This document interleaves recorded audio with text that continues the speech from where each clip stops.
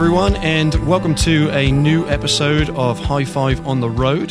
This time I am not on the road, I'm actually still in the office, but I was able to have someone who drove all the way here just for me. That's what he claims at least, and we are very excited to have him here with us. So I'll let him introduce himself to you all.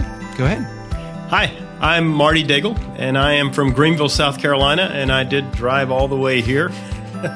I've come up actually today for certification testing for level 2. And I'm, like I said, from Greenville, South Carolina, and I work at a camp and retreat center there in upstate Greenville. It's called Pleasant Ridge Camp and Retreat Center. And our primary purpose, however, is to serve camps in the summer that serve children and adults with intellectual and physical disabilities. And Camp Spearhead is the primary camp that we serve there.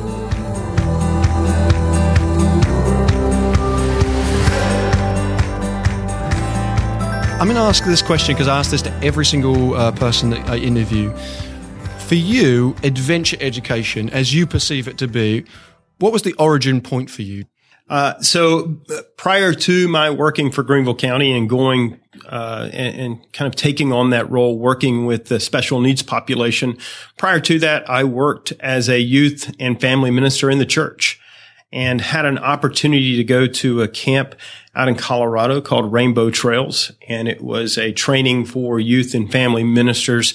And one of the tools that they used there was their challenge course, their linear challenge course. And in all my life, I'd actually never been on one. And the day that we went up there and spent doing that was absolutely amazing. Yeah. The thing though, while all of the stuff up high was fun, the thing that I really took away from it was the debrief, the opportunity for people to share what they went through in that day. And so at that point, I kind of had this, I guess, a kind of a realization that was something that I wanted to try to be a part of one day. Yeah. Didn't know that I would ever have an opportunity to get into camping or even more into any kind of adventure programming. Mm-hmm. And a little while later, I got a call from a friend who asked me if I wanted to come and volunteer for a weekend to do program for a special needs camp called Camp Spearhead in Greenville, South Carolina. I went, I played guitar, played some music, played some games. Yeah. I'd never worked with a special needs population in my life. And a couple weeks later, they posted a job for a program coordinator. I applied, was fortunate enough to be given the job. Mm-hmm. And that was kind of my start, in getting back into the people side of things, which was exciting for me. Yeah. When I took the job, the very first summer was eye-opening because I wanted to do traditional camp with a population that's not exactly traditional for camp things. And so being creative and adaptive to things that we were doing, like canoeing and archery and slingshots and some of that kind of stuff, those more traditional camp programs was a good introduction for me. Yeah. And so, and at the camp that we were at that time originally, they had a cable walk and that was it. Huh. There was a belay cable above and just a cable walk that you go across, almost like a Burma bridge. Yeah. Yeah. And we introduced that to campers, had someone come and inspect it for us to make sure it was okay to use, and introduced that back to the campers to be able to do. And that was, it was a blast to see that. Yeah. Fast forward a couple years, we built a brand new facility, and in doing so, built a challenge course that invited the accessibility and created that. So that's kind of my introduction to it. Yeah. And had some great experiences, in doing that. It has been interesting because it hasn't been the typical population that we're putting on our course. Yeah. These are folks who have intellectual disabilities, who have physical disabilities. And so, trying to figure out a way to get, a young man out of a wheelchair who has neuromuscular disease, who can't support his body, or introducing challenge by choice to someone who's nonverbal or deaf or blind, has been interesting. Yeah. And you were mentioning to me when we were on the course doing the exam, you recently had one of these experiences where you realized the immediate power of some of that work that you do. You want to share a little bit of that? So Scotty is a camper who's been camping with us for a long time. Mm-hmm. He's a fascinating man. He's blind and he's deaf. Mm-hmm. And what's really amazing to me is the staff that we hire to take care of our campers. A lot of them don't know sign language. Mm-hmm. And so their first introduction to that is to these folks. Wow. And so Scotty is pretty amazing in being able to teach people what he needs. Oh. And so he teaches them to communicate, teaches them to, works with them and trying to show them, what Braille looks like and feels like. And so it's pretty amazing. Well, Scotty he's been up to our challenge course before, and it's kind of hard to get a sense for where he would be in that. Mm-hmm. And so our goal this year was to try to get Scotty to do our zip line. That was the goal. Yeah. Our goal changed once we got Scotty in a harness. He's very trusting, and he knows that when he's there, we're not going to put him in a position. Our goal is not to, and he knows that we're not going to put him in a position where he's going to be in danger. Mm-hmm. Although something that's unfamiliar or new, he's definitely going to explore. Mm-hmm. So the access for our zip line is we call it the taco net. It's just a cargo net that goes up to a platform that's about 40 feet in the air. Yeah. Scotty, we put his harness on him. We attached him to the belay system to go up the net. And Scotty at best, he probably went 6 feet in the cargo net. But watching him explore that net and learn this new place, because he did get high enough so that the net was floating and he was swinging around in it a little bit. You could see concern on his face. You could see these emotions kind of going through his face. Yeah. But it was very powerful for me to watch him experience and explore something that was so common and everyday for me. Mm-hmm. No telling how many times I've climbed that net and never thought about the motion of it. I've since climbed it with my eyes closed to see. Yeah. It's pretty neat. But when Scotty was done, you could see even the impact that it had on our staff. Yeah. A lot of emotion. Mm-hmm. And so, having the opportunity to do stuff like that is just, it makes you want to do more. Yeah. And what led you to us? Like, we have a lot of people who visit us from all over, but mainly in the Northeast. But anyone that travels much further is always a little bit of like, where did you come from? Why are you here? Well, every time I come here, it's always funny because Jim always introduced himself to me, and then he's always shocked that I've come from South Carolina. He's like, again, why are you here? I found you because it was a Google. Yeah. High Five showed up as a place who does certifications. Mm-hmm. And I came here initially for Beyond Basics and then to be certified as level 2. Yeah. My initial reason for coming here was to get my level 2 certification. Yeah. Since then, I've come back. I presented on adaptive programming at a symposium. And then I'm back this time for a certification again. What I value more here is the emphasis that is placed more so on the training, and the certification just happens to be something that happens as a result of that. Yeah. I like the mission. Mm-hmm. I like the approach that High Five has. Is there any areas outside of this field that you've been bringing into the work that you do? Because you've got a lot of experience, it seems, elsewhere. And I'm always interested where people bring, especially the facilitation portion, because we were mentioning today that there is emphasis sometimes put on achieving a certification because it looks good on a resume, or an insurance organization needs it. But the thing that we strive to try to have as thinking practitioners, people who have great facilitation skill, because I think that would reduce a lot of the issues that you see. And as more aero adventure parks appear and zipline tours, and obviously the rate increases of potential incident, and we hear about that stuff, there is such a desire from my perspective to get good facilitation. And I sense that in the work that you do and in the small moments I've seen you. But where does that come from? Because if you've been doing this 9 years, I don't think necessarily it's come necessarily fully from challenge courses. You've got it from somewhere else. So I was right out of high school, I went into the Navy. Oh, wow. And so I have to credit a lot of where I am in my life today to my time in the military. I think the opportunity to be able to go there and my recruiter has no clue. I have no clue where he is today, what he's doing now. But the day that I left to go to boot camp, he did something that I think impacted me, changed me forever. He handed me, it seems really silly, but he handed me this envelope, big manila vanilla envelope, the big brown one. And he said, this has your information in it and the 3 gentlemen who are traveling with you. This has to get to, the boot camp in Orlando, Florida, where I was going. And when he handed me that, I was just 18 years old, and I took it, and while it seemed silly, I owned that. And I said, okay, I'll make sure that happens. And as silly as that sounds, it impacted me for the rest of the time that I was there. And I don't know if there was any intention behind that or whatever.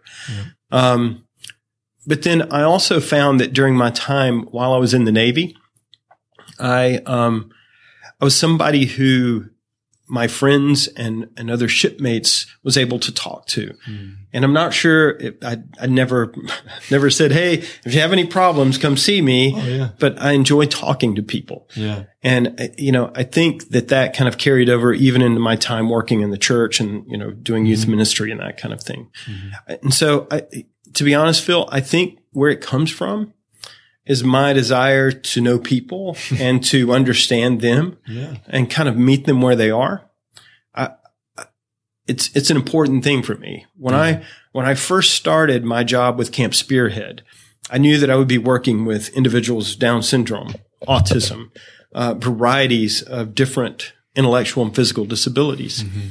And so before I started the job, I went to the library and I started getting all this information, and I wanted to know about the people that I was going to be working with. I realized very quickly, I told my wife, I said, the answer is not in these books, because I've already met a lot of these people because I did that volunteer weekend. And I said, some of them don't fit in these boxes.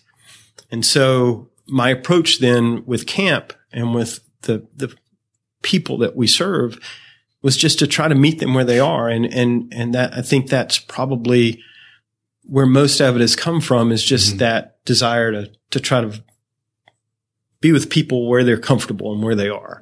We have discussions consistently as a training organization, as a team, and also in the industry about fatigue, about feeling burnt out in our career because connection is there, but connection can be exhausting, but the intensity of some of the work that we do is also quite emotionally taxing. What is your coping mechanism? How do you, because you've been doing, and you do, credit to you, do a much tougher, from my opinion, job than me, but how do you keep motivated in doing what you're doing? It's a great question. I maybe some of it has to do with, maybe some of it has to do with my age. I'll be 55 in November. And I want to keep doing what I do. Maybe if I were younger, I would be more distracted by other things. And, I don't know that it would be burnout so much as, a temptation of something else, something bigger, something. But I'm in a place right now, Phil, I've had a lot of jobs in my life. And I tell young people this when they come work at our camp. Your goal in life should be to find a career that you get to go do every day, not that you have to go do. So you want to do the get tos, not the have tos. There are have tos that you have to do throughout your entire life. And the have tos will exhaust you. But when you get to do the get tos, there's power and there's energy, and it matters too, the people that you surround yourself with. My wife is a great supporter of what I do. My kids are. Yeah. When I first started with Camp Spearhead, all three of my kids would come and they have this great connection with our campers now. Mm-hmm. When my kids walk into the dining hall, you would think a celebrity had just walked in. So, and then even beyond that, our staff. I've got a great program coordinator. Her name is Tiffany, and she's been here. Yeah. And she came to me at one point. She said, there are other places that offer certifications. I said, yes, there are, but they're not High Five. And so we're going to High Five. Yeah. She came here for the symposium with me. Yeah.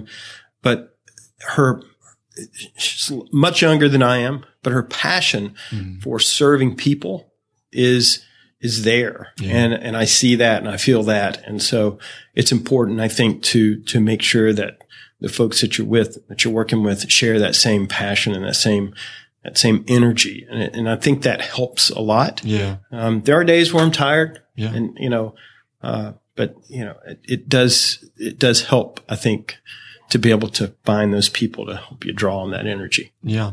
Are there any other, that same mindset with Tiffany and also I think we have a lot of people come to us who are asking advice on how to be in this field and in this industry and do this work for a full-time career. If someone was to ask you that question to you, like what advice could you give to me as a new person in this industry that would continue? Like, what advice could you give to me?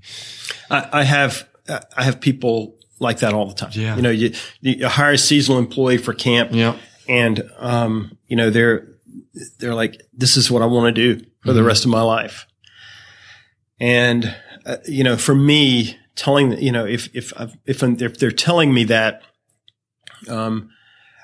I think the bigger thing is, I come back and I say, there's a lot of variables to this. Yeah. And it's not, it's like the old joke when I used to work in the church.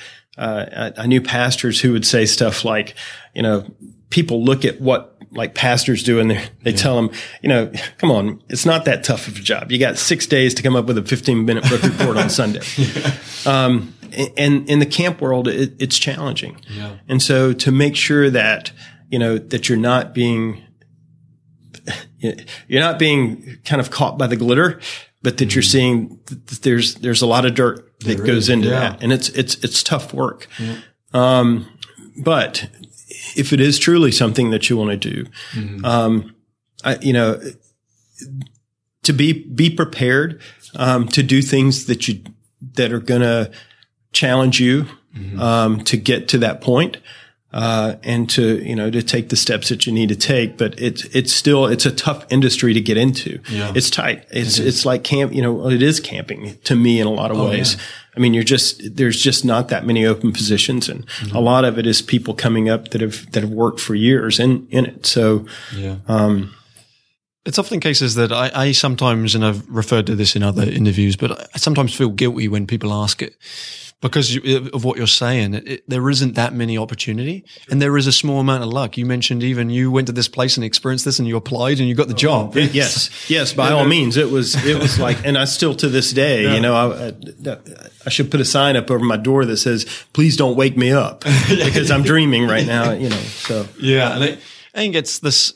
There is, and I like your reference of the work you have to put in. I don't think that it's something that you can jump into.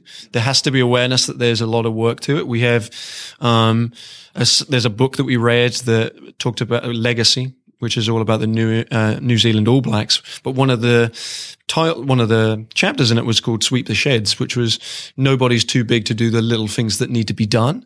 And I think that's always a good mindset in this field to also have too. And there's people who want to immediately get to where you and I are at in our career or something, how do we get to there?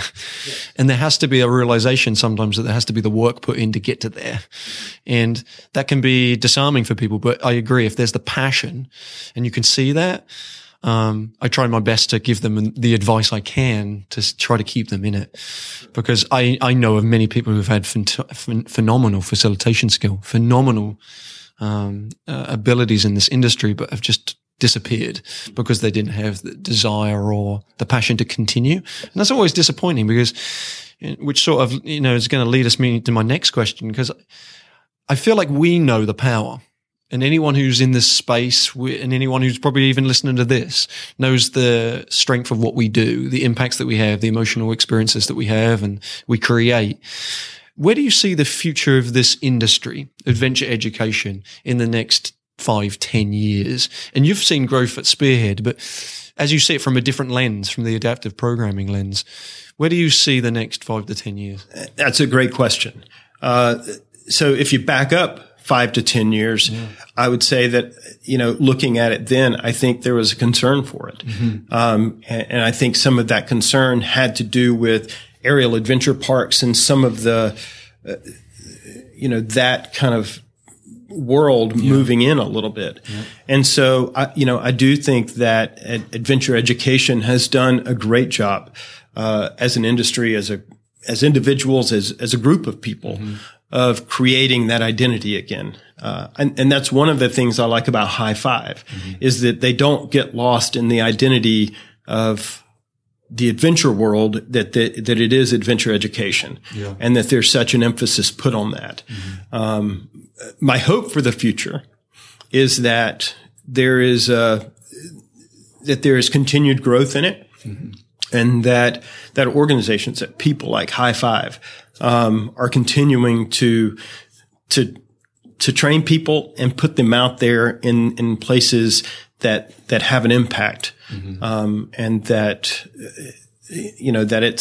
it's something that's seen not only just for kids, but it's also a very impactful thing for adults. And so that's going to be the challenge, I think, then, is being able to figure that out. The world of adventure education has become more competitive.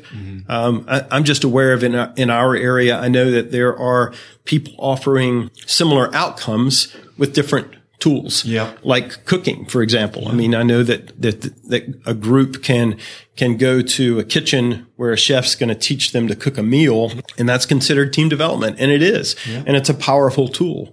So figuring out ways to make what we do still relevant in the world is the challenge. But I think it's certainly happening. Yeah, and I think we sense it in us. We've got a program that does just directly in the classroom work, because I think there is a great need. Society has a great need still for team development, and there are lots of gaps in either education that doesn't really provide that, formal education that doesn't provide it, and outlets, camps end up holding a lot of the reins of, you're going to make my children better in the world because we're losing out in the classroom, so it's your job to fix it. And we see that too. And that's the thing that we try to impact too. And we went through a period of changing our website to try to get rid of some of the Focus of Challenge courses, just because we didn't want it just to sideline ourselves into this as niche market. That's a tool. It is. But team development and leadership development is still what we're the experts in, or we claim to be the experts in. And it just works as that as a tool for us. And I think that's the frame of reference to have with this stuff, because I think now a lot, because of those aero adventure parks and canopy tours and zipline tours that do have benefit in their own right. But the problem is for our industry sometimes is people see us and them and see them as equal, unless we can truly advocate otherwise. And we can't bend to some of those, desires of like big money out of these other industries, and realize that if we stay mission focused, then that really helps maintain our level of expertise. I agree. And I agree with the part that you said about team development. I think that's important to remember that, the group initiatives that you just pull props out of a box are impactful. And quite often we will get groups who will come to us on the retreat side of things that we do. And the first phone call we get from them is, "Hey, Marty, we'd really like to come up and do your zip line." Ultimately, when the group gets there are some days that happens that we never even go to the challenge course. When it's all said and done, it's about meeting the needs of the group that's there and helping them sometimes to discern that is a big thing, and not just being there to say, okay, I can charge you this much if we just do team development, but I can charge you this much more if we take you up on the zip line, and selling that. And so, it is important. We operate challenge courses. For you, what is the most challenging part of you running your challenge course? I would say just really focused on summer Camp Spearhead, and the campers that we serve there. Mm-hmm. And even some of the hospital-based camps that we serve, the medical issues and trying to help and allow kids to be able to experience that. Mm-hmm. But I think probably the biggest thing is our philosophy of challenge by choice. Mm-hmm. We use that. Mm-hmm. Being able to discern that within someone who's nonverbal, who's blind and they can't see. So you walk up to a 55-foot climbing tower and you say, we're going to climb this tower today. And they, so how do you assess whether someone's, okay with that? Mm-hmm. And a lot of that comes from, working to get to know the people, like I said before, understanding and meeting them where they are, but then also being that voice for them when they need you to be. Yeah. So it really is about being connected. And you can almost feel, and when we do our belay training, we do some advanced training where it really is, you have to kind of feel through the rope and paying attention to your climber. If, or your participant, when they want to stop, when they want to be done. And respect that. Mm-hmm. We're going to encourage, just like we would with a typical group that was up there. But, being aware of that, and being also aware of the impact that making the wrong decision can have on that person. Yeah. Whether they're somebody with an intellectual disability or not, making the right choices, and recognizing that, I think, are critical. That's the biggest challenge for us is operating a challenge course with people who are challenged. Yeah. And we all are to some degree. Yeah. Today, for my gear retrieval, I do a lot of work on the ground on our course and I don't typically go high. Yeah. I do trust all of the gear and that's how I'm able to do that stuff. But, so getting up there is, it's a challenge for me. But it's, at the same time, it's part of what we do. And so, And I think that's the reason that people come to us, because we're the experts in that realm. An area that we're not expert in would be the adaptive programming that you're suggesting when it comes to challenge courses.